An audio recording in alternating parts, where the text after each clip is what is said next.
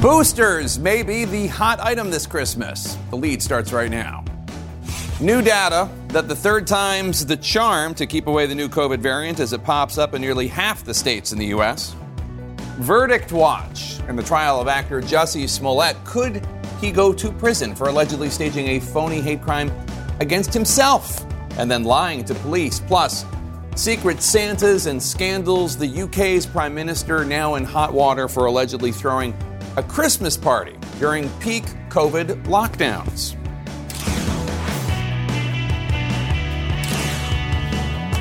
Welcome to The Lead. I'm Jake Tapper, and we begin today with the health lead and the first real signs that existing vaccines might protect against the new Omicron variant of coronavirus. Pfizer today revealing new lab research that finds 3 doses of its vaccine will provide even better protection, a 25-fold increase in antibody levels compared to just 2 doses. President Biden calling the announcement encouraging. That's a lab report. There's more study going on, but that's very, very encouraging. Right now, about 72% of the adult U.S. population is vaccinated. Only about a quarter, however, have received a booster shot. And as CNN's Alexandra Field reports for us now, that number will surely have to tick up as Omicron spreads into 21 states. To be protected of Omicron, you really need a 3-dose series of vaccination. Promising news from Pfizer on the efficacy of its vaccine against the Omicron variant based on early data. 3 doses against Omicron are almost equivalent to the 2 doses effectiveness we had against the wild type, the original variant. The company saying just 2 doses may still provide protection against severe disease, but adding that a booster increases protection by about 25 times. Dovetailing with that data, a very small study in South Africa showing the variant can partly evade Pfizer protection and that boosters are likely to better protect people. Enough to raise the question of whether the definition of fully vaccinated will change. It's going to be a matter of when, not if. Just about 25% of vaccinated Americans have received a booster shot.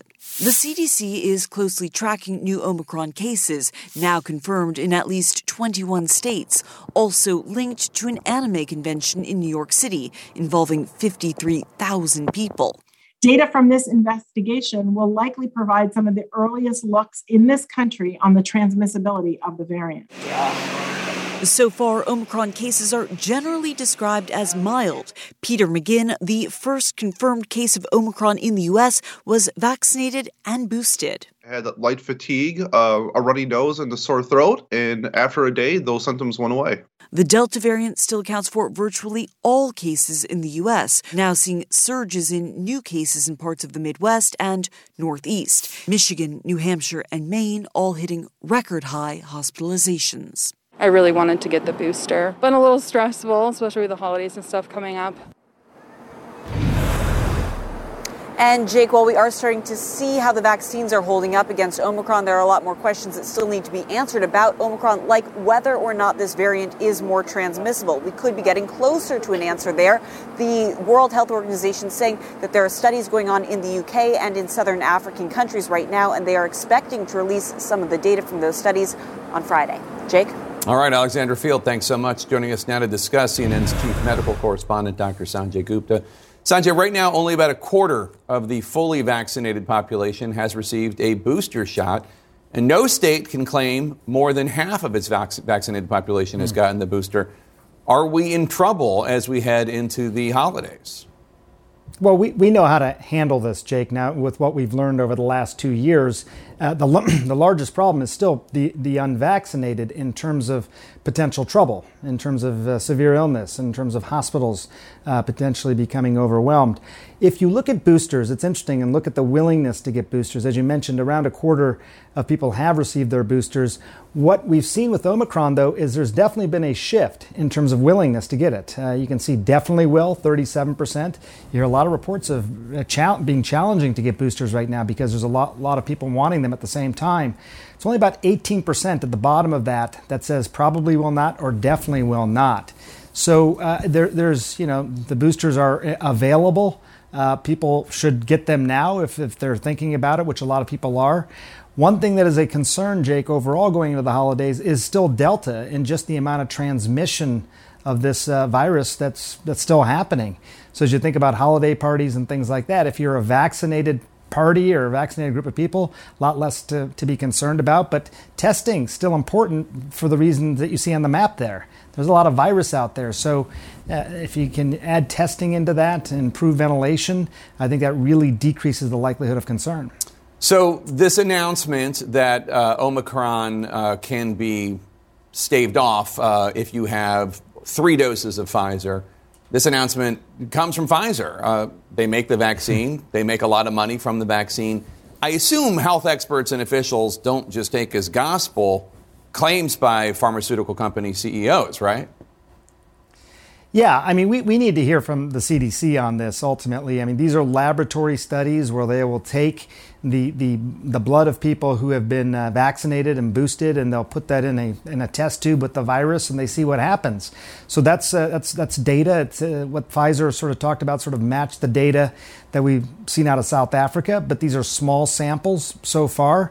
There hasn't been a lot of data overall on the impact of boosters on the neutralizing of Omicron. What Pfizer said this morning when I spoke to the CMO was that it increases your antibody levels by about 25-fold. So that should be a significant sort of boost and protective against Omicron. But you're right. We need to hear from the CDC. We need to know the real-world impact of that booster in terms of decreasing the likelihood of illness. So you asked Pfizer's chief scientific officer whether Americans should wait for an Omicron-specific vaccine before getting boosted. Here's what he said to you. Whether we need a variant vaccine or there may be need for additional boosts as we get into spring 22, that needs to be evaluated. We do believe that the third boost will carry you well protected for Omicron through the winter and into the March season. How likely do you think it is that the general population will ultimately have to get a booster shot every 3 to 6 months here on out?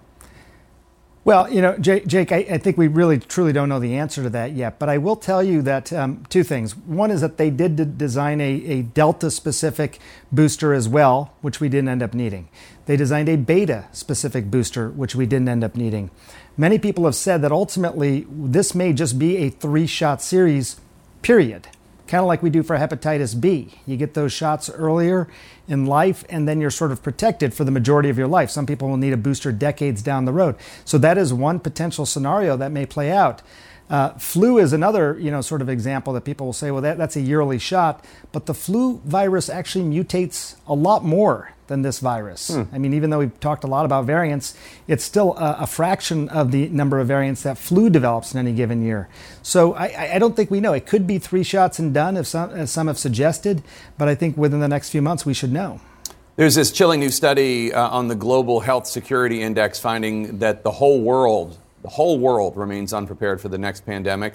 Most countries are underprepared even for small outbreaks of disease. After everything that has happened in the past 2 years, are you surprised by this report? I'm not surprised. It's a bit shocking to hear. And if you just look at the trajectory of the pandemic in the United States and compare it to the rest of the world, I mean, it's tough to look at that, Jake. I mean, the United States was supposed to be the best prepared country in the world before this pandemic started. And we had the highest rates of infection, had the highest rates of death, per capita compared to a lot of other countries. So it's disappointing. And if you really drill down into that report, I think it was shocking for the authors of the report, but it really came down to a significant erosion of trust in government. That's really what drove that blue line to be so much different than the yellow line. I mean, it happened in other countries as well, but you can clearly see the difference there. I think one thing that keeps coming up if you talk to preparedness experts is the idea of thinking of potential future pandemics almost like we think of our Department of Defense. You invest in the infrastructure to keep your country safe in a DoD sort of model. Pandemics are a threat to the country. Instead of litigating all these decisions about masks and vaccines and boosters, if they were all sort of codified in some way through a DoD-type approach, it might make a big difference. Finally, Sanjay, you interviewed President Biden's new drug czar, Dr. Rahul Gupta, today just as the U.S. marks this hideous record 100,000 overdose deaths during the pandemic. Tell us what he had to say to you. Well, I think there's two things that really jumped out. One is the emphasis on harm reduction, which is a shift in thinking, the idea of protecting drug users, trying to save their lives. It's a controversial issue, but also that fentanyl, illicit fentanyl, has far and away, Jake, become the drug that's driving this overdose epidemic. 60+% of overdose deaths were in some way related to fentanyl. Here's what Dr. Gupta said. We are seeing a crisis for which harm reduction is going to have to be one of the very important tools in our toolbox. It is for that very reason that this administration has made harm reduction, for the first time, part of its federal policy. And as an evidence-based physician that has spent his... Go ahead, Sanjay. Sorry, that's a shift in thinking, really, Jake. I mean, this idea of really leaning into the idea of reducing harm, even if it may potentially enable drug users to use more drugs, it's controversial. But you heard his point of view on that. And we're going to have more on that later in the show. Dr. Sanjay Gupta, thanks. The one thing President Biden says is not an option if Russia invades Ukraine. Plus, Instagram accused of being a cesspool when it comes to teenage girls and cashing in on it. Right now, Congress is demanding answers from the Instagram CEO. Stay with us.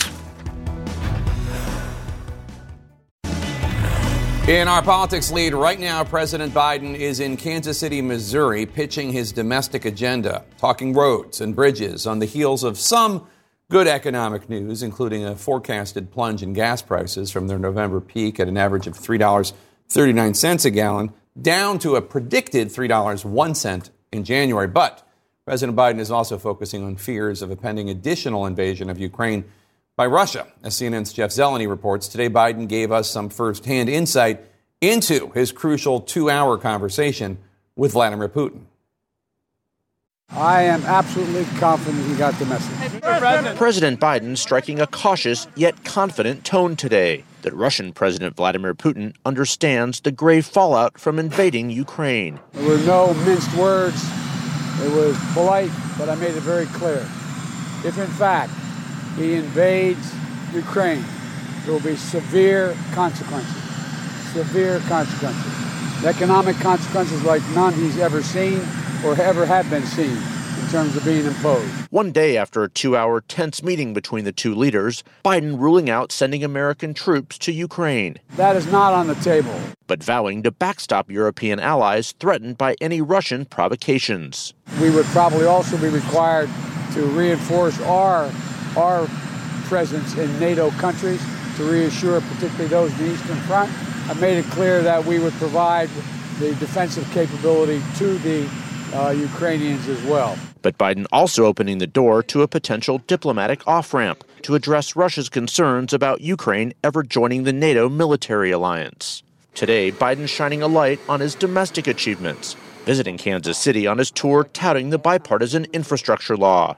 The White House unveiling a new logo, Building a Better America, to help explain and implement the $1.2 trillion spending program designed to upgrade transportation and water systems, build roads and bridges, and far more.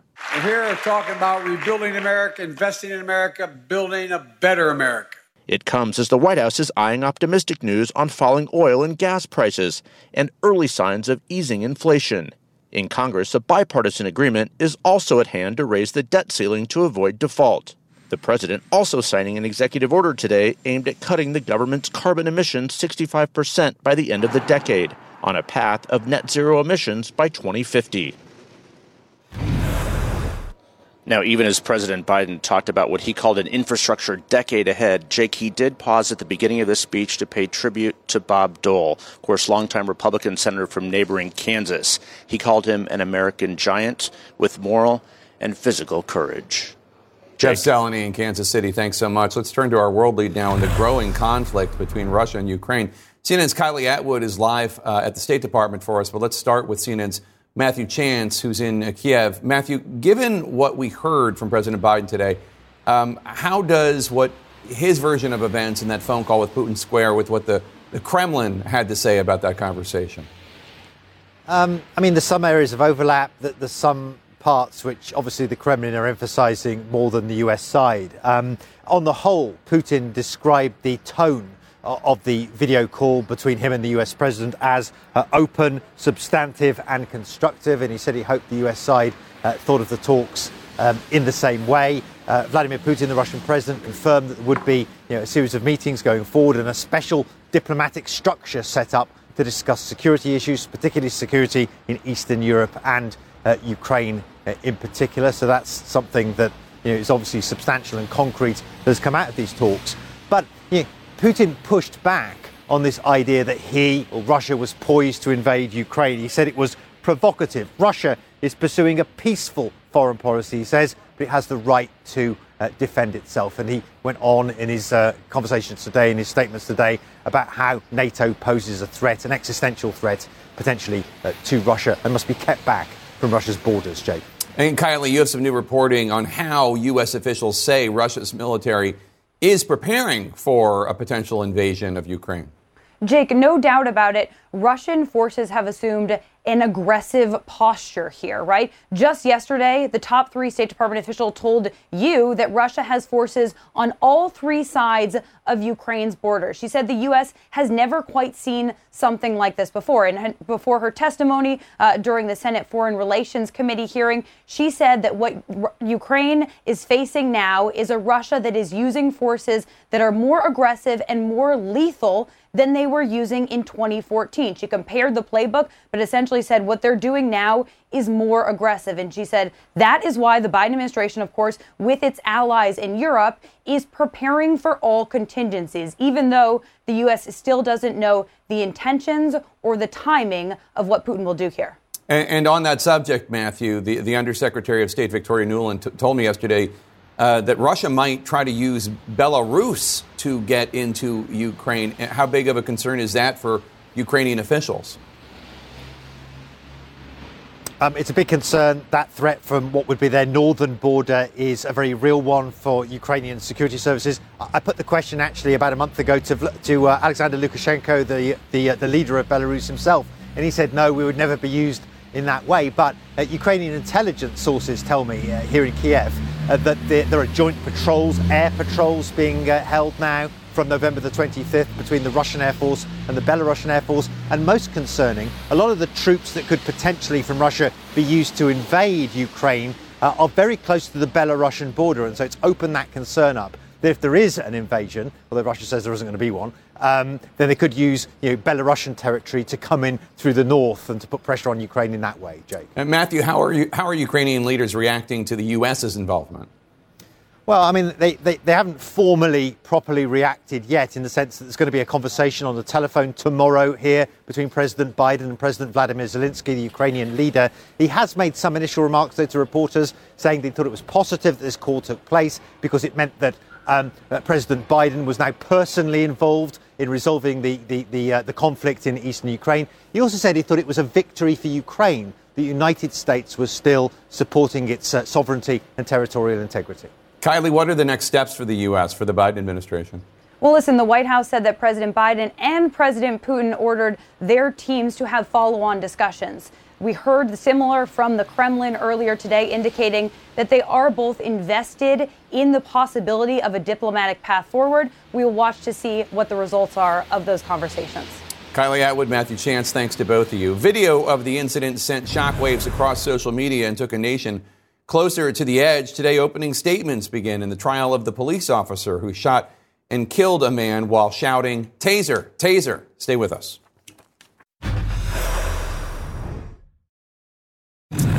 A pair of significant court cases in our national lead now. First up, jury deliberations are currently underway in the trial of actor Jussie Smollett. The former Empire star faces 6 counts of disorderly conduct related to accusations that he staged a fake hate crime against himself and then lied to Chicago police about it. This took place in 2019. CNN's Sarah Seidner joins us now live from outside the Chicago courtroom. Sarah, closing arguments wrapped up a little while ago. Tell us the message from both sides. The jury, as you know, Jake, is now deliberating in this case after a 7-day trial. We heard quite a bit, both the prosecution and the defense standing in front of the jury and giving them their final word on what they believe the jury should take into consideration. The prosecution going after Jussie Smollett.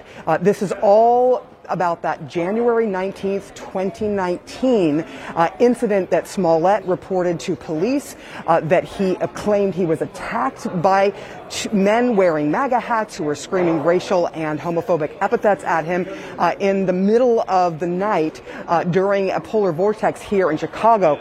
The prosecution basically laying out their case again to the jury, saying this: in January 2019, Mr. Smollett developed this secret plan to carry out a fake hate crime.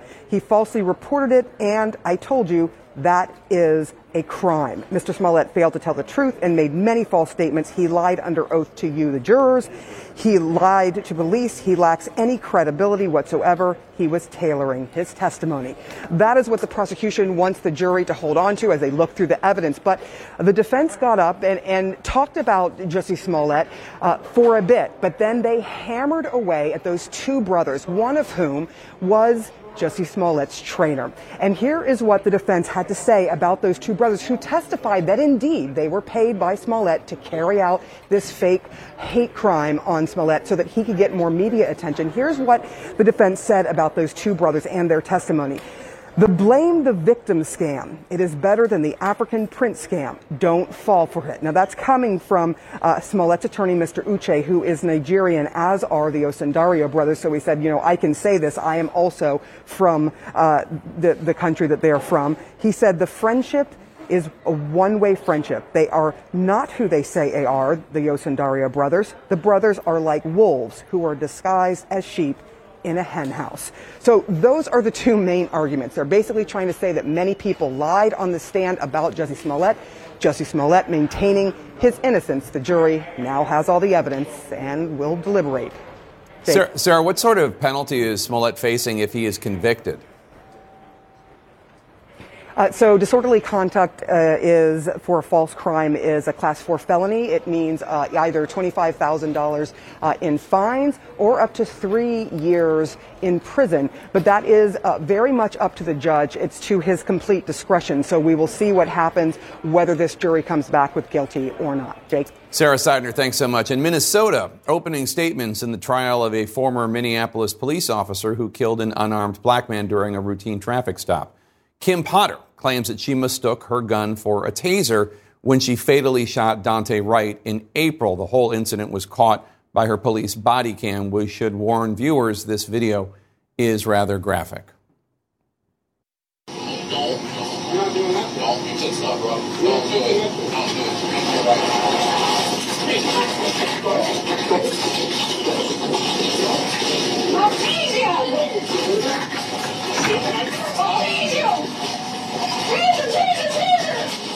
I shot him! Oh my God!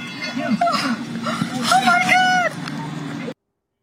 CNN's Adrian Broadus joins us now live from outside the courthouse. And Adrian, Potter faces first and second degree manslaughter charges. What did lawyers say about those charges today? Jake, defense attorneys said when officers fired those shots that killed Dante Wright, she was trying to protect her partner. They also said those officers were doing legitimate police work. By contrast, the prosecutors say officers like the former police officer, Potter, took an oath to protect life, not to take life. Jake? And Wright's mother gave emotional testimony today, you say. What did she have to say? She was the first witness the prosecution called to the stand. She talked about the final conversation she had with her son via Facebook Messenger. He called her when he was pulled over by the officers, and he asked his mom, what should she do? What should he do? She tried to comfort him, and here's a little of that conversation. I heard the officer telling Dante, no. And I heard Dante say, no, I'm not. It sounded like he said, don't run. Dante said, no, I'm not. And then I heard them say, somebody tell somebody to hang up the phone. And then that's all I heard. And she said she called back repeatedly. She was unable to get an answer from her son, of course, so she FaceTimed the person that he was with. And during that FaceTime call, she was able to see her son. She says a neighbor took her to the scene where the shooting happened, and he was lying in the middle of the road, his body covered with a sheet. She was able to identify him based on his sneakers, which she could see from beneath the sheet. And she called that the worst day of her life, Jake. Adrian Broadus in Minneapolis, Minnesota. Thanks so much. Another former White House official could soon be facing jail time for trying to protect Trump. That's next. Stay with us.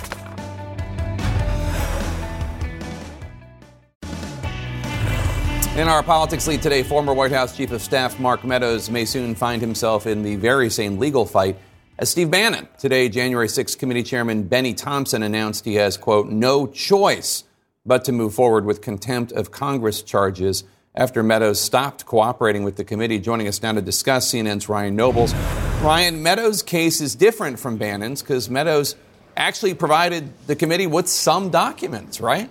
That's right, Jake. 6,000 documents in total. And he also had expressed a willingness to come before the committee and answer their questions before in an abrupt about-face in the last 48 hours, where he then sent the committee a letter and said that he could no longer cooperate with them because he was concerned about things like executive privilege. But the committee, in this letter back to Meadows, where they warn him that he will now face a criminal contempt referral, talk about how they'd like to learn more about some of these documents that Meadows did provide the committee. Among them, a November 6, 2020 text where he said to a member of Congress that I love it, in response to discussing alternate electors around the January 6 certification.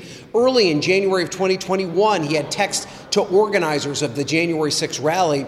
And then on January 5th, 2021, he sent an email that had a 38-page PowerPoint briefing that was titled Election Fraud, Foreign Interference, and Options for 6 Jan. Now, even though the committee says they have this information, they obviously want to know more about these text exchange, these conversations that Meadows was having, and if it attributed to the riots here on January 6th. They're not going to get that opportunity right now because that deposition scheduled for today, Meadows skipped, which is one of the reasons that criminal contempt seems to be the next step. And Ryan, how soon could the committee refer Mark Meadows for a vote for contempt of Congress on the House floor? That's right, Jake. It's, of course, a process. The committee has to vote it out. It has to be voted on by the entire House of Representatives. I asked the chairman, Benny Thompson, about this last night. He told me it wouldn't take long, but suggested that perhaps the formal process won't take place until next week. Remember, Jake, the committee has already voted out of committee a criminal contempt referral against former DOJ official Jeffrey Clark. The full House is yet to vote on that as well, pending another deposition opportunity for Clark. So the committee has a lot of work to do as it relates to this particular line of enforcement as they try and get information as it relates to January 6th. All right, Ryan Nobles on Capitol Hill, thanks so much. Britain's prime minister getting a visit from the ghost of Christmas past after a video no one was supposed to see is made public. Stay with us. In our world lead, it's something like rules for thee, but not for me. At least one advisor to British Prime Minister Boris Johnson has quit today after a leaked video showed her joking about the Prime Minister allegedly throwing a Christmas party for Downing Street staff during last year's coronavirus lockdown in that country. As CNN's Salma Abdelaziz reports, Johnson is now promising a full investigation, but some rivals are already calling for his resignation. I now fear that Allegra Stratton, spokesman for Downing Street, became a household name overnight in the UK. On Wednesday, she resigned on her doorstep. My remarks seemed to make light of the rules that people were doing everything to obey. That was never my intention. The senior British government official made headlines, appearing to mock COVID rules and joking about a Christmas party last year. I went home. His fictional party was a business meeting. And it was not socially distanced. If true, it would be a brazen violation of COVID restrictions. This video, obtained by CNN affiliate ITV, shows aides rehearsing for a briefing 4 days after the alleged party. But while Downing Street staff giggled on the video about cheese and crackers, the UK was in the grips of a deadly rise of COVID-19 cases. Safia was caring for her elderly father that day. She says he contracted coronavirus during the Christmas period and later died of the virus. We had 5 people at my dad's funeral. I was able to actually be with my dad when he died. Me, my mum, my brother were able to be there, which I consider a huge privilege because so many other bereaved family members didn't have that opportunity. On December 18th alone, the day the Downing Street party allegedly took place, more than 500 people were reported dead from COVID-19 in the UK. Everyone needs to start leaving now! And this is how police handled other festive gatherings, cracking down and handing out spot fines. Prime Minister! For days, the Prime Minister maintains that no party even took place. That all guidance was followed completely. That's not true. What I can tell you is that all the guidelines were observed. On Wednesday, the Prime Minister told Parliament he would launch an investigation, but admitted no wrongdoing. Because I was also furious to see that clip. But I repeat, Mr. Speaker, that I have been repeatedly assured since these allegations emerged that there was no party and that no COVID rules were broken. So the British people put the health of others above themselves and followed the rules. Isn't the Prime Minister ashamed that his Downing Street couldn't do the same? The day after the alleged party, Boris Johnson effectively cancelled Christmas for the entire nation, limiting gatherings. 2 days later, most of the UK was back under Tier 4 restrictions, essentially a full lockdown. London, Victoria. Now, as the country once again is fighting a variant, Omicron, many are asking if the Prime Minister has the moral authority to lead the country. Now, Jake, the Prime Minister has promised an internal investigation into exactly what happened, but I can tell you in the court of public opinion, he's already losing hearts and minds. I want to paint you a picture of exactly what was going on in this country around that date, that alleged date the party took place, December 18th. On that date, this city was in Tier 3 rules, meaning no mixing indoors. A day later, December 19th, that's when the Prime Minister took to the airwaves and said, you have to cancel your Christmas plans. If you care about your loved ones, sacrifice Christmas this year so that you can see them safe and healthy next year. I'm paraphrasing, but that was the message there. And a few days later, the country was in full lockdown. At the time, a variant, the Kent variant, was sweeping through the UK. Thousands of people were in hospital. You can imagine the frustration people feel that the rules did not seem to apply, if this is true, to those in power. Jake? All right, Salma Abdelaziz, thank you so much. In Germany, the end of an era. For the first time in nearly 16 years, Angela Merkel is not the Chancellor of Germany today. Olaf Scholz succeeded her as the new leader of the German government after serving as Vice Chancellor and Finance Minister for the past 4 years. CNN's Frederick Pleitgen joins us now live from Berlin. And Frederick, the new Chancellor has some really big shoes to fill and is already facing some difficult challenges. Yeah, facing some immense challenges, Jake. And I have to say, one of the things about Germany is that the transition of power really was very smooth. You could see Angela Merkel today, after those 16 years in power, handing over power to Olaf Scholz, wishing him all the best and saying that she would stand by his side if he needed any help along the way. And one of the interesting things that Olaf Scholz has done is he really started trying to tackle the most important thing that he's going to have to deal with is, of course, the coronavirus pandemic here in Germany. Right now, the numbers in Germany not good at all. In fact, today they had the highest death toll since February. And Olaf Scholz already started working on new, stricter COVID measures together with Angela Merkel before he even took power. And so he's definitely trying to get a strong start. Then the other things, obviously, the economy, but then also foreign policy is a big issue for this government. And right now, especially that threat in eastern Ukraine with Russia amassing those forces there. And one of the things that Olaf Scholz has pointed out many times is that he wants a very strong transatlantic relationship. He's a big fan of U.S. President Joe Biden, and he says he really values the new multilateralism, as he put it yesterday and today, that President Biden has brought into U.S. relations with its allies in Europe. So Merkel exits just shy of the record for the longest chancellorship. I believe that was set by Helmut Kohl. What kind of legacy do you think she's leaving behind? She's 9 days shy of Helmut Kohl. So yes, he is still the record holder.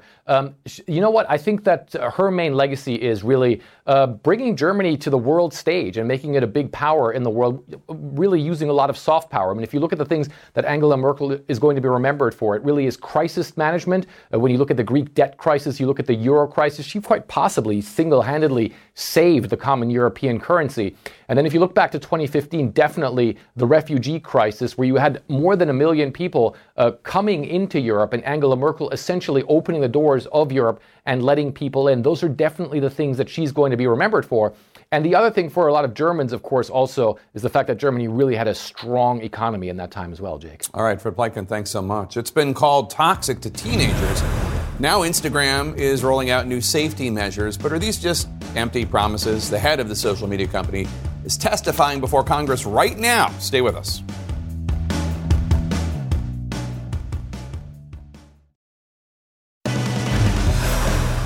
Welcome to The Lead. I'm Jake Tapper. This hour, what to do, if anything, about Congresswoman Lauren Boebert, who continues to spew anti-Muslim bigotry. Democrats are divided as one progressive introduces a resolution to strip Boebert of her committee assignments. Plus, the record surge in drug overdoses in the U.S. We're going to talk to a congressman who lost his nephew to this epidemic and is pushing for one very specific change to help save lives. And leading this hour, right now, the head of Instagram testifying before a Senate panel. Adam Mosseri facing tough questions from lawmakers about the negative impact of the popular app on kids. Mosseri defending the platform, saying he believes Instagram can be a positive force. As lawmakers allege, the app does not do enough to protect its young users. As CNN's Donnie O'Sullivan reports for us now, the Instagram chief's testimony comes after months of scrutiny over the harmful effects of Instagram and Facebook, particularly on young users. Self-policing depends on trust. The trust is gone. The head of Instagram facing a disturbing picture of his platform and the harm it causes, especially among kids. Do you view the kids as a feeder way for people to get into your product? Have you not done things to get more teenagers interested in your product? Are you not worried about losing them to other platforms? You better tell the truth. You're under oath. It is the latest round of tough questions from lawmakers for Meta, formerly Facebook, which owns Instagram. Shouldn't children and parents have the right to report dangerous material and abuse and get a response? Senator, yes, I believe we try and respond to all reports, and if we ever fail to do so, that is a mistake that we should correct.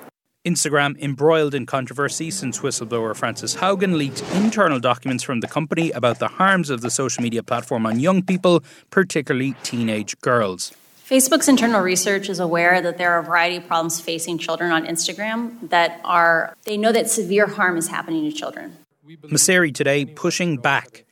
I firmly believe that Instagram and that the internet more broadly can be a positive force in young people's lives. I also know that sometimes young people can come to Instagram dealing with difficult things in their lives.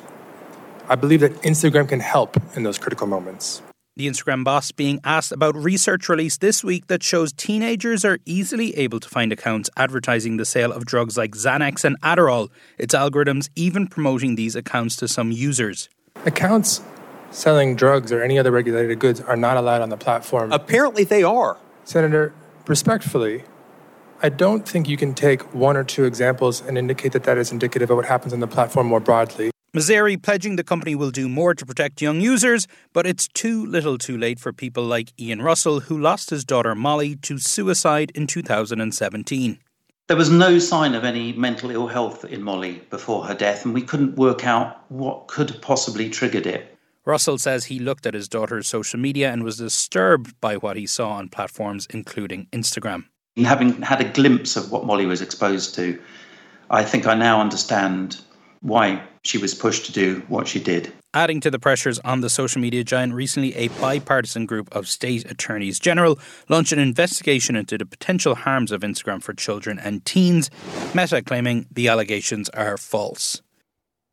And Jake, that hearing just ending on Capitol Hill in the last few seconds, what we heard was a lot of frustration from senators, frustration that Mosseri wasn't being forthcoming enough about data and information about what Facebook, what Instagram, what Meta, whatever you want to call it, knows about the harms it can have on young people. And finally, an important point, I think, he was also asked, why is it when parents see stuff on the platform that they take issue with, that they think is dangerous for their kids? Oftentimes, stuff gets reported to Facebook and Facebook does nothing about it.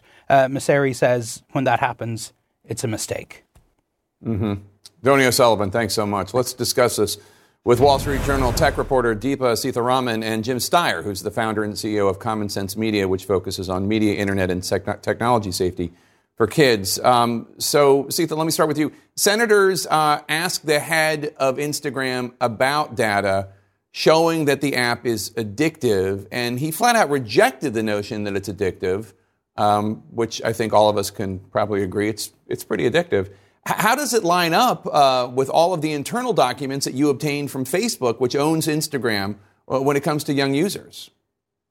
Yeah, I'm not 100% sure how Adam would reconcile those public comments today with the black and white data that we see. I mean, it's not even just this teen research. The teen research shows that, the usage of Instagram tended to yield, or for a sizable percentage of them, resulted in negative feelings about themselves or bad self-image. But more broadly, even beyond what the Instagram research about teens show, there's other research within the company that we've reported on that shows that about 1 in 8 users globally have some kind of problematic use, meaning they use Facebook to the exclusion of spending time with friends or doing their jobs or spending time with their kids. And so there is definitely a problem, at least according to these documents, that show that the company has addictive properties and that they need to do something about it. So I'm not really sure how you reconcile that internal research with what Adam is saying publicly. And Jim, Instagram is trying to point to these new teen safety tools as examples of concrete actions they're taking. There's one function that blocks adults from messaging kids under the age of 18 unless they follow each other. Do you think these new features will do anything to actually protect kids? Absolutely not. Far too little, far too late, Jake. And actually, Deepa, thank you for your extraordinary reporting on this. No, I do not think they will do anything. They're just a PR stunt at the last minute because Adam realized he was going to be testifying in front of Congress. And as you said, look, the Surgeon General of the United States came out with an extraordinary plan yesterday about teen mental health. And he specifically referred to the experiences that young people, kids and teens, are having on platforms like Instagram and the impact on their social and emotional well-being. So for Adam to get up there and basically do the classic Facebook deny, deflect, distract, oh, we'll fix this someday. This is what we've seen from this company and, quite frankly, from the leadership. So I think it's an extraordinarily important hearing because it just exposes the sort of cynical attitude that I believe Facebook and Instagram have had to these issues that kids and teens experience on their platform. But I also think that, Jake, we're going to see for the first time, and we sure need it, bipartisan, serious legislation that reins in Instagram, Facebook, and some of the other platforms. And the hearing, if it doesn't lead to action, will just be an exercise. But I think finally we're going to get some action out of Congress. And Deepa, given how much time you've spent reporting on how Instagram does harm teenagers, are you surprised by these new claims showing how easy it is for kids to buy drugs on Instagram with just a few clicks? You understand these algorithms work, how these algorithms work more than most Americans. I mean, I think this is part of a broader trend we've seen. I mean, Instagram is pretty clear that their policies don't allow drug sales. And, it is in black and white. There are those rules. But the question has never been whether or not Instagram allows this kind of activity. It's how well they enforce their rules. And that's been the issue with Facebook or Meta and all of its different properties for years. It's about enforcement. And so, no, it doesn't surprise me that it's possible to find drug sales or any kind of bad content on Instagram. It's a known problem. But, the company keeps saying that they're working on it, that they're putting all these kinds of resources into the issue to try to fight it. And yet it continues to be extremely easy to find some of this content. So that's just another struggle that they continue to have. Yeah. Jim, Instagram says that it removed 1.8 million pieces of drug-related content in the last few months and that it will, quote, continue to improve in this area. Why is it that Instagram, which is worth billions and billions of dollars, why is it that they're always having to take these basic steps and only after their problems are widely exposed? Because fundamentally, they don't care, Jake. Fundamentally, I apologize. Somebody's calling you? All right. We can't hear you now, Jim. So Can you hear me? Now I can. Go ahead. Fundamentally, they don't care, you said. Fundamentally, they don't care.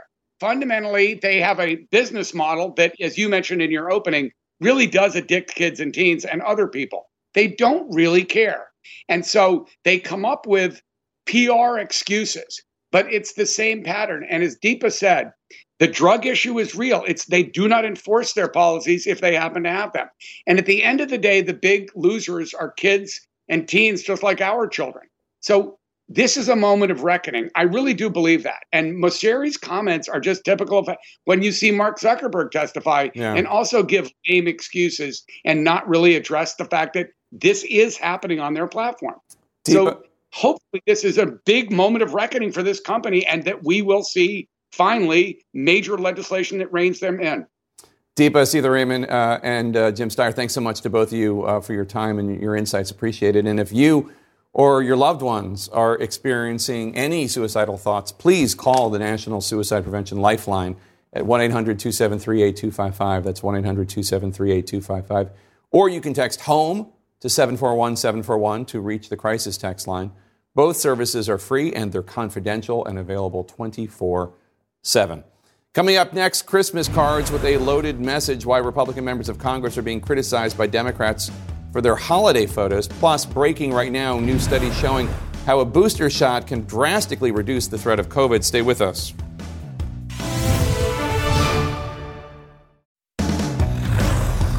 In our politics lead today, House Speaker Nancy Pelosi is offering no hints into how or even if her party will publicly rebuke Republican Congresswoman Lauren Boebert for her never-ending anti-Muslim bigotry. What action was promised, if any, to Congresswoman Omar, and are you expecting to take any action against Congresswoman Boebert? When I'm ready to announce that, I'll let you know. In newly surfaced videos, Boebert has smeared Democratic Congresswoman Ilhan Omar of Minnesota as a terrorist.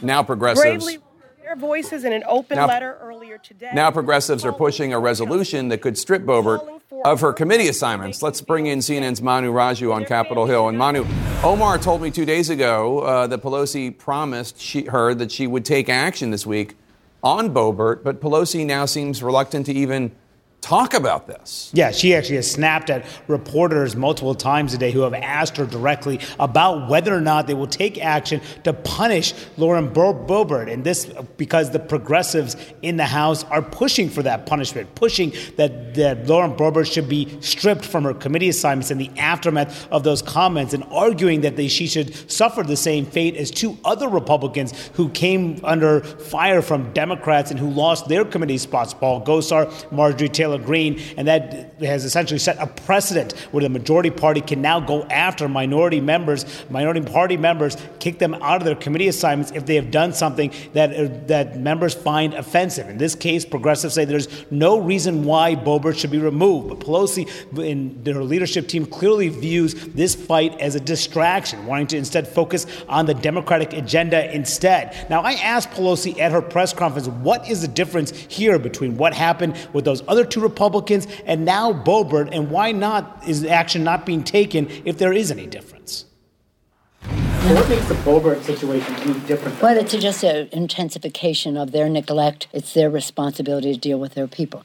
Well, how we deal with addressing the fear that they have instilled in the Islam, with their Islamophobia and the rest, is something that hopefully we can do in a bipartisan way. But now, Jake, one big reason that is driving the reluctance of the Speaker to move forward is the fact that there are vulnerable Democratic members, I'm told, who are concerned about having a vote on this issue, don't believe it is necessary to have a vote on this issue, and that is raising other concerns. If they were to move ahead to strip Lauren Boebert of her committee assignments, perhaps they would not even have the votes to pull that off, given that Democrats can only afford to lose 3 votes in order to move ahead on anything, assuming this goes down straight along party lines. lines here. So you're seeing the speaker, Jake, facing serious pressure from her left, but willing to move forward on another route. We'll see if she changes her mind here. But at the moment, the Democratic leadership is not willing to embrace this form of punishment. Jake. Manu Raju on Capitol Hill, thank you so much. Let's dive into this with our panel. So earlier today, CNN's Daniela Diaz asked Pelosi if she supported the resolution from Congresswoman Ayanna Pressley to strip Boebert of her committee assignments. Pelosi responded, quote, "It's a responsibility of Republicans to discipline their members." And then Diaz says Pelosi scolded her for not asking about the legislation that passed in through the House last night on the raising the debt ceiling and a colossally huge defense funding bill. And Pelosi's taken this tone all day. She's obviously irritated by this. Lauren Boebert is a bigot, and obviously her comments are reprehensible. But do you think Pelosi is concerned about the fact that this vote doesn't put food on anyone's table, doesn't help bring down inflation, doesn't help provide daycare? I mean, what's going on? Well, particularly at a time when the president and Democrats are trying to get his Build Back Better agenda across the finish line before the end of the year, and you have Congress expected to leave town in the next few days, potentially could come back for that debt limit vote. But this is certainly not what Democrats even want to be focused on at this point, Jake. And Olivia, progressive Congresswoman Ayanna Pressley, she's leading this resolution. Here's what she's saying about why she's taking this route. Inaction is to be complicit. So we need accountability. Representative Boebert should be stripped of her committees. As I said, the world is watching. This is not just about Representative Omar. It is about every Muslim that calls this country home. And I might add, also a formidable voting bloc. Traditionally, would something like this be sent to the ethics committee? What's the more normal way to do this? Sure, that's one of the possibilities here. You know, one of the challenges for Democrats is they don't have a lot of arrows in their quiver to respond to this. Not only because doing the right thing might actually get you more of the wrong things, since some of these members of Congress are actually just attention hounds, but also because it's not that significant a punishment for some of these folks. I mean, this is like passing a law that would forbid me from being a member of the American gymnastics team at the Olympics. Essentially, these are not legislative titans. Stripping them of their committees is not exactly going to suddenly undermine their lavish legislative agendas. But so it puts the Democrats in a bind because, on the one hand, yes, this is it's hard calling it a distraction because they're trying to respond to some really ugly language. But this and is death threats have come to Ilhan Omar, Congresswoman Omar. And again, the context of all of this, of course, is if we'd seen this 20 years ago, we might have said, "Ugh, that's terrible." But this is after January 6th. This is after the surge in death threats against lawmakers. Yeah. And that creates a very different context. That's where I think simply referring it to the ethics committee or taking another traditional route just might not feel all that satisfying to the people who've been on the receiving end of those threats. Congressman, how do you think the Democrats should handle this or not at all? I think Pelosi's playing it very smart. Having been a chairman of the ethics committee, I think she's correct that she should refer this matter to the ethics committee. There are 10 members, 5 Democrat, 5 Republican. Let them sort this out. This allegation, this issue of Boebert is one where she didn't make a death threat. It was a bad joke. It was Islamophobic. You know, Green and Gosar said things that, frankly, much more incendiary, and I think they dealt with that appropriately. But at this moment, I think she's got to be starting to think about retaliation. She's probably concerned not all her members think this is a good idea to vote on this right now. So I think get it to the ethics committee. Let them make a recommendation. You don't have to bring these things right to the floor. Go through a process and then sort out how you deal with this and other types of incendiary comments. And Maria, there's this other thing going on with Boebert. She's in a back and forth with progressive Congresswoman Alexandria Ocasio-Cortez. Boebert, her family photo shows her 4 sons, ages 8 to 15, holding a gun. This was in response to a different Christmas card type image that Congressman Tom Massey put out, holding guns. That came out just a couple days after that horrible shooting in Michigan. So AOC responded to the post, tweeting, quote, "Tell me again where Christ said, quote, use the commemoration of my birth to flex violent weapons for personal political gain." And to that, Boebert replied, quote, "AOC uses her position as a congresswoman to attack my boys with their Christmas presents. Not a good look. Sandy." First of all, I'm not sure who Sandy is exactly. But second of all, a lot of the American people, they're not going to read about the $780 billion defense bill. They're going to look up on Twitter and they're going to see this back and forth. Yeah. And I think that is what Democrats are afraid of in terms of, and the White House, frankly, taking the focus off of what they're actually trying to do, to your point, to help people in these really tough times. But the fact of the matter is that, these things do have to be responded to, whether it's the ethics committee or anything else. These things should not go unanswered or unpunished. Jake, I, as a mother, when I saw that picture, Boebert's picture, I felt for her children. I don't think AOC was attacking her children. AOC was attacking Republicans' hypocrisy in terms of their whole issue of, leftists and progressives going after Christmas. So that's the point that AOC was trying to make. It might have gone over Boebert's head. It would not surprise me. But the fact of the matter is when she acts like this, when Boebert acts like this, Marjorie Taylor Greene, all of them, it focuses on there's sort of like a lack of the empathy gene there. And there's no humanity there. There's no civility. And even though for a lot of progressives and a lot of Democrats, that is a huge issue in terms of governing, that it shows that Republicans have no interest whatsoever in actually governing, it's tough to make that an election time issue. I don't know. It certainly shows that some Republicans aren't interested in governing. In fact, Republican Texas Congressman Dan Crenshaw, before a lot of this, said something about this and his colleagues that are provocateurs, to use a nice term for what they are. There's two types of members of Congress. There's performance artists and there's legislators. Now, the performance artists are the ones that get all the attention. They're the ones you think are more conservative because they know how to say slogans real well. They know how to recite the lines that they know that our voters want to hear.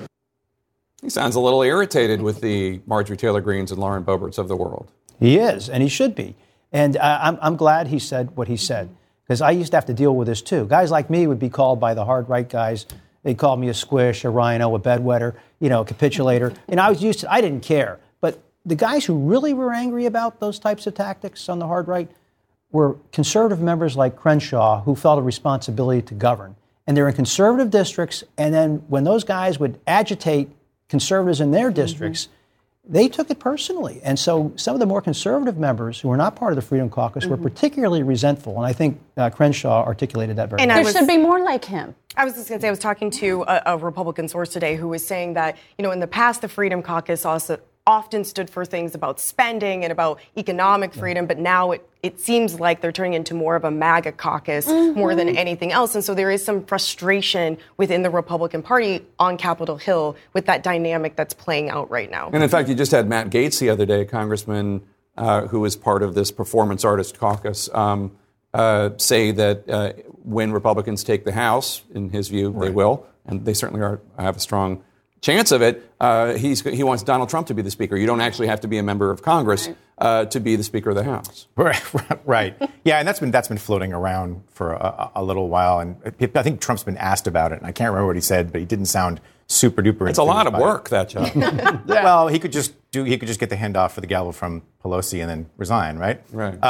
But yes, it is defined. This party is defined by allegiance to Donald Trump. One of the conversations about when Marjorie Taylor Greene says we're not fringe, we're mainstream, what she's really saying is a different version of we are Donald Trump's party. Yeah. And that's right now that's the driving force. And in some ways, 2022 is going to test at every single level of the election how true it is. But if Republicans do take back Congress, it's 2023 that will also be a test for them, because while this is a problem right now for Leader McCarthy, this will become a much bigger problem for him if he has to govern and he has to deal with these people. But another Republican was telling me today that one thing that he might be able to do is sort of distract them by giving them certain committee assignments or telling them to have oversight over the Biden administration in order to take the focus of their efforts off of some of the things we're talking about. Winning is easy, governing is hard. This is actually playing out in Georgia with Perdue getting into the race as the Donald Trump sort of candidate versus Kemp. Today he told Axios he would not have certified the state's 2020 election results if he'd been governor. Unbelievable. That's scary. Thanks one and all for being here. Breaking booster news. New studies just released show a third dose of the Pfizer vaccine. The booster reduces the chance of death by 90%. That's next. Stay with us.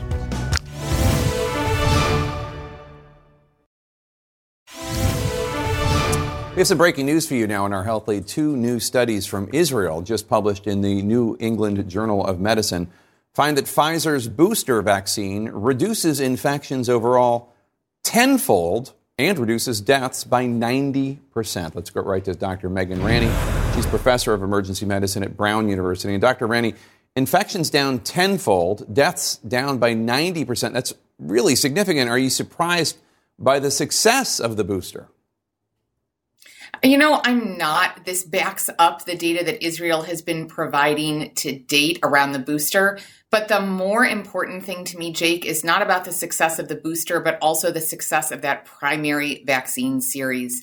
To me, this study is yet another piece of evidence that those folks who are older or immunosuppressed need to getting the booster a priority. And for the rest of it, it's a really good idea. But the biggest thing that all of us can do is to get those first 2 shots, whether it's Pfizer or Moderna. Today, we also saw Pfizer claim that its booster is the best protection against the Omicron variant. Unfortunately, only about a quarter of eligible U.S. adults have gotten their booster shot. I've gotten my booster shot, I should note. Are you concerned about what's going to happen as we head into the colder months? So I've gotten my booster as well. I think that all of us, as we're facing the Delta surge across the country and Omicron hitting our shores, it is a good idea. It will protect us from symptomatic infection if we're younger and from that severe disease and hospitalization and, God forbid, death if you are older or have other high-risk conditions.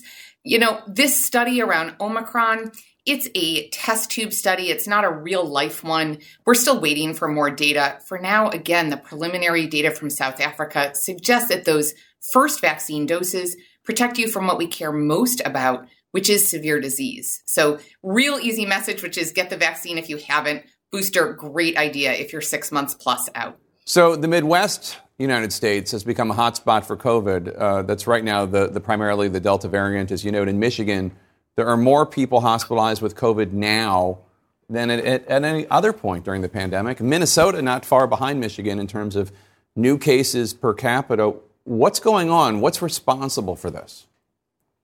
This is all Delta variant. This is the same surge that we saw this summer in the South, now hitting the North as people are going indoors, spending time unmasked, dropping all those other precautions, and in those states, a large percentage of people still unvaccinated. In my home state of Rhode Island, almost all eligible adults are fully vaccinated. And so although we are seeing a surge in hospitalizations, it's much smaller than what we saw last year because the only people that are getting admitted for the most part are the unvaccinated, and there aren't as many of them.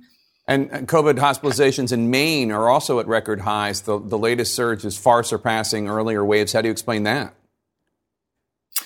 So same thing again. It's Delta variant hitting people who have not gotten their vaccine. Now, the lack of a booster for those older folks may be part of the surge, but really it is about the unvaccinated for the most part. Omicron worries me because we're seeing it hit younger folks potentially a little harder. Most of the U.S. right now is not being affected by Omicron in a big way. Although we do think there's some community spread, it is almost all that Delta variant that we've been battling since this summer. Dr. Rani, thanks so much, as always. Coming up, the Joe Biden nominee to combat anti-Semitism globally has been stalled in Congress by a handful of Republicans. What's going on? Stay with us. In the politics lead, President Biden lags far behind his most recent predecessors when it comes to getting his administration nominees through Congress. He is just past his 300th day in office. With only 140 executive branch appointees confirmed, Donald Trump had 158 nominees in place at the same point. Barack Obama had 274, almost double. George W. Bush had 326 confirmations at his 300-day mark, as CNN's Jessica Dean reports for us now. Senate Republicans blocking Biden administration nominees are now leading to headlines such as this one in The Atlantic, quote, Republicans are playing partisan politics with America's top anti-Semitism post. It's a game that no one is winning, least of all Jews. We have to stand against the resurgence of this tide of anti-Semitism. President Biden's push to stop hateful anti-Jewish rhetoric and actions following a rash of attacks earlier this year is stalled in the Senate, thanks to some Republicans. There is nobody more qualified than Professor Deborah Lipset to our special envoy. Biden's choice to be the special envoy to monitor and combat anti-Semitism has still not had a committee hearing nearly 5 months after her nomination. Democrats say Deborah Lipstadt, who serves as Emory Professor of Modern Jewish History and Holocaust Studies, is being blocked by several Republicans. Our Republican colleagues have refused to give her a hearing before the Senate Foreign Relations Committee. As Republicans stall, Jewish groups have urged them to act quickly to confirm Lipstadt to the post. A rare joint statement from three key groups released November 4th read in part, quote, "There is no question that Professor Lipstadt has the credentials to deserve a proper hearing before the Committee on Foreign Relations, and that hearing is now overdue." To find this level of agreement about someone on such a contentious issue as anti-Semitism is rare. Journalist Yair Rosenberg covers anti-Semitism for The Atlantic. I don't even really think for them this is about anti-Semitism. It's actually about a much broader effort to stall Biden's nominees and prevent their confirmations. In this case, there's Jewish communities abroad that are protected by the anti-Semitism envoy position. And right now, that office is short-stringed. The top Republican on the Senate Foreign Relations Committee, Senator Jim Risch, told CNN, quote, "I wouldn't say we're holding it up," adding they're waiting on additional materials from Lipstadt. An aide said they spoke with her on Tuesday. Risch said some members expressed concerns over some of Lipstadt's tweets. In one from March 14th, she called Senator Ron Johnson's comments, quote, "white supremacy nationalism, pure and simple." Lipstadt was reacting to Johnson's comments that he might have been concerned for his well-being during the January 6th attack had the protesters been affiliated with Black Lives Matter instead of being a largely white pro-Trump crowd. Johnson, who sits on the Foreign Relations Committee, told CNN, quote, "I feel like we have so many nominations floating around right now, I really can't comment at this point." Fellow GOP committee member Senator Marco Rubio told CNN he couldn't comment. Are you supportive of her nomination? I'm not sure I've reviewed that nomination yet, to be frank. It doesn't ring an immediate bell. Democrats insist Lipstadt is an expert in her field who's worked with Democratic and Republican administrations and should be confirmed. If calling out anti-Semitism in the past is somehow an obstacle to this nomination, then that would be an amazing set of circumstances because that's what we want this person to do. Menendez is threatening to bypass the committee process and take the nomination straight to the Senate floor if Republicans keep stalling. What's the line that they would have to cross for you to move to discharge it from the committee? Well, at a certain point in time, if we continue on a process and all I get a sense is that we are running out the clock by our Republican colleagues, then that may force me to do that. And if Democrats do move to discharge that nomination and send it to the Senate floor, a couple of things could happen, Jake. It's very possible that Republicans would join with Democrats and confirm Lipstadt. But if Democrats need to move by themselves and vote along party lines, of course, they have 50 senators, and then Vice President Kamala Harris would break that tie. Jake? All right, Jessica Dean, thank you so much. We have some breaking news for you now. Former Trump White House Chief of Staff Mark Meadows is suing House Speaker Nancy Pelosi, as well as the House Select Committee investigating the January 6th attack. According to the complaint, which was filed late this afternoon, Meadows is asking a federal court to block enforcement of both the subpoena that the committee issued him and the subpoena it issued to Verizon for his phone records. The lawsuit comes after the committee chairman today signaled that the committee would pursue a criminal contempt of Congress referral against Meadows because of his refusal to sit for a deposition in the investigation into the Capitol riot. Coming up next, an issue that hits close to home for too many Americans. Congressman Ted Deutsch of Florida will join us to talk about the tragic overdose death of his nephew and what more can be done. Stay with us. In our national lead, America's drug czar opening up today about the nation's worsening drug epidemic. Today, he spoke with our Dr. Sanjay Gupta about the skyrocketing drug overdose death rate in the United States. We have to look at this as an unacceptable number. It's unprecedented, and we must have a response that matches that historic number in terms of saving lives. From April 2020 to April 2021, more than 100,000 Americans died of drug overdoses, and 3/4 of those were fentanyl deaths. 20-year-old Eli Weinstock is part of this devastating record. In March, he died after taking a legal, unregulated herbal drug that was, though he did not know it, laced with fentanyl. That's what we believe. His mother, Dr. Beth Weinstock, and his uncle, Democratic Congressman Ted Deutsch of Florida, join us now, and under horrible circumstances, but I do admire taking a tragedy and trying to turn it into something positive. We have some people on our staff that have lost kids to cancer and are trying to be active in trying to help other future kids. So let me start with you, Dr. Weinstock. Your son, Eli, he was a sophomore here in Washington at American University when he died. Tell us a little bit about Eli and what you know of what led to the overdose. Well, Eli was a sophomore at American, and he was doing great. He had a 3.7 GPA. He interned at the Spanish Education Development Center here in Washington, and he was on his way. He had just joined a fraternity, and the circumstances are rather unclear to us at this point. We know that he had kratom and fentanyl in his body when he died. He died suddenly in the shower one night when he was getting ready to go out with some friends. And he was a kid who would never have taken something intentionally that had fentanyl in it. He did not intend to die, just like the 70,000 approximately people who have died from synthetic opioids in the last year. When you say he had kratom, what is that? Kratom is an herbal supplement originally from Southeast Asia, but it can produce some opioid-like qualities. It's a calming substance. And I was unaware that Eli would have taken kratom, but it is legal in Washington, D.C. Okay. And Congressman Deutsch, clearly this issue hits close to home, but you're also a member of Congress. So what are you doing to try to reverse these horrific, terrifying overdose numbers?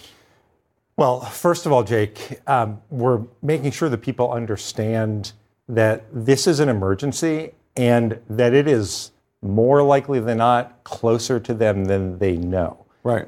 There are efforts in Congress to focus on fentanyl, the fentanyl that comes from China, comes across the border from Mexico. That's a piece of it. There's a commission that is putting together, a high-level commission with the Secretary of Homeland Security, Secretary of State, and others, putting together a strategy that will come out in February. But more than anything else, it's helping people understand what's happening. There are kids who buy what they believe is prescription Xanax or Adderall, sometimes from their friends, sometimes on Snapchat, sometimes on TikTok, that can be laced with and too often is laced with fentanyl, and it's deadly. The lethal dose of fentanyl can fit on the tip of a pencil, and the DEA administrator announced when they announced the seizure of 10 million pills, every one of them deadly, that the drug, as she put it, the drug dealer is no longer on the corner. It's in your pocket. Social media companies need to do more as well. And that's one of the things and one of the reasons why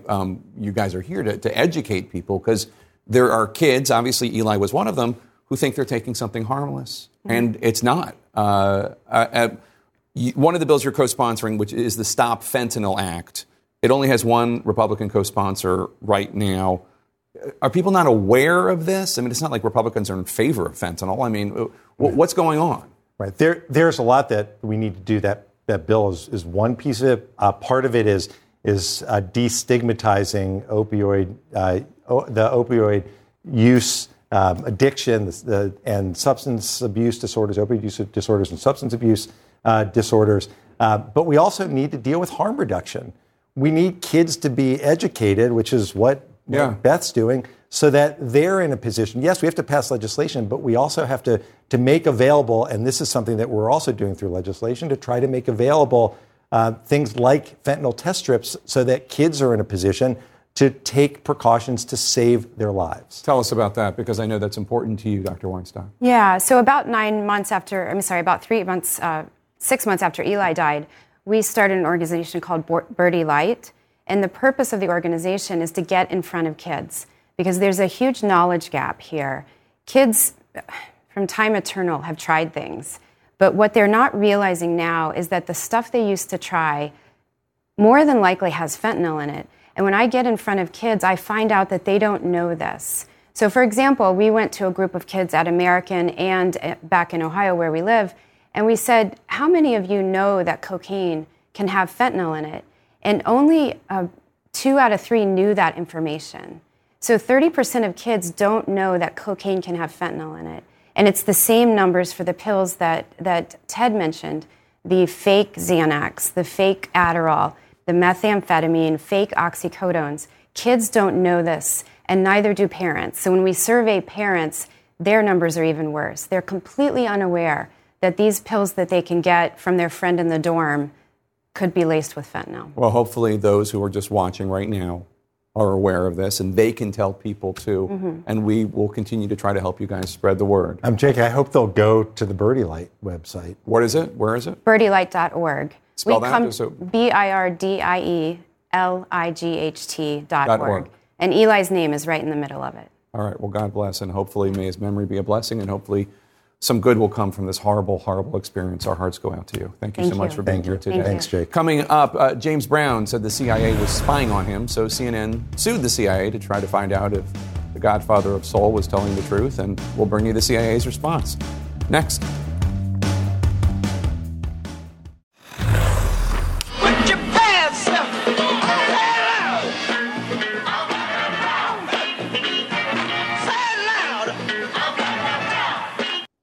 Say it loud. That song from the Godfather of Soul, James Brown, may have led the CIA to put him under surveillance. It's our pop culture lead today.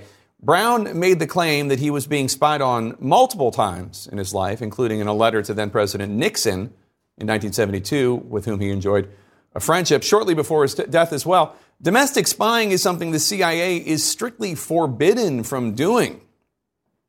Curiously, the CIA recently responded to that accusation from James Brown in a lawsuit brought by CNN, saying that disclosing whether the CIA had records on Brown could, quote, cause serious damage to U.S. national security. Sure it could. As the old saying goes, just because you're paranoid doesn't mean they aren't out to get you. Our coverage continues now with Wolf Blitzer in The Situation. Quality sleep is essential, and that's why the Sleep Number Smart Bed is designed for your ever-evolving sleep needs. So you can choose what's right for you whenever you like. Need a bed that's firmer or softer on either side? Helps you sleep at a comfortable temperature. Quiets their snores. Sleep Number does that. Sleep better together. J.D. Power ranks Sleep Number #1 in customer satisfaction with mattresses purchased in-store. And now, save 50% on Sleep Number limited edition smart beds for a limited time. For J.D. Power 2023 award information, visit jdpower.com/awards. Only at Sleep Number stores or sleepnumber.com. I'm Dr. Sanjay Gupta, host of the Chasing Life podcast. In honor of our 10th season, we want to hear from you. Leave us a message at 470-396-0832 and tell us how you chase life. It could be used on an upcoming episode.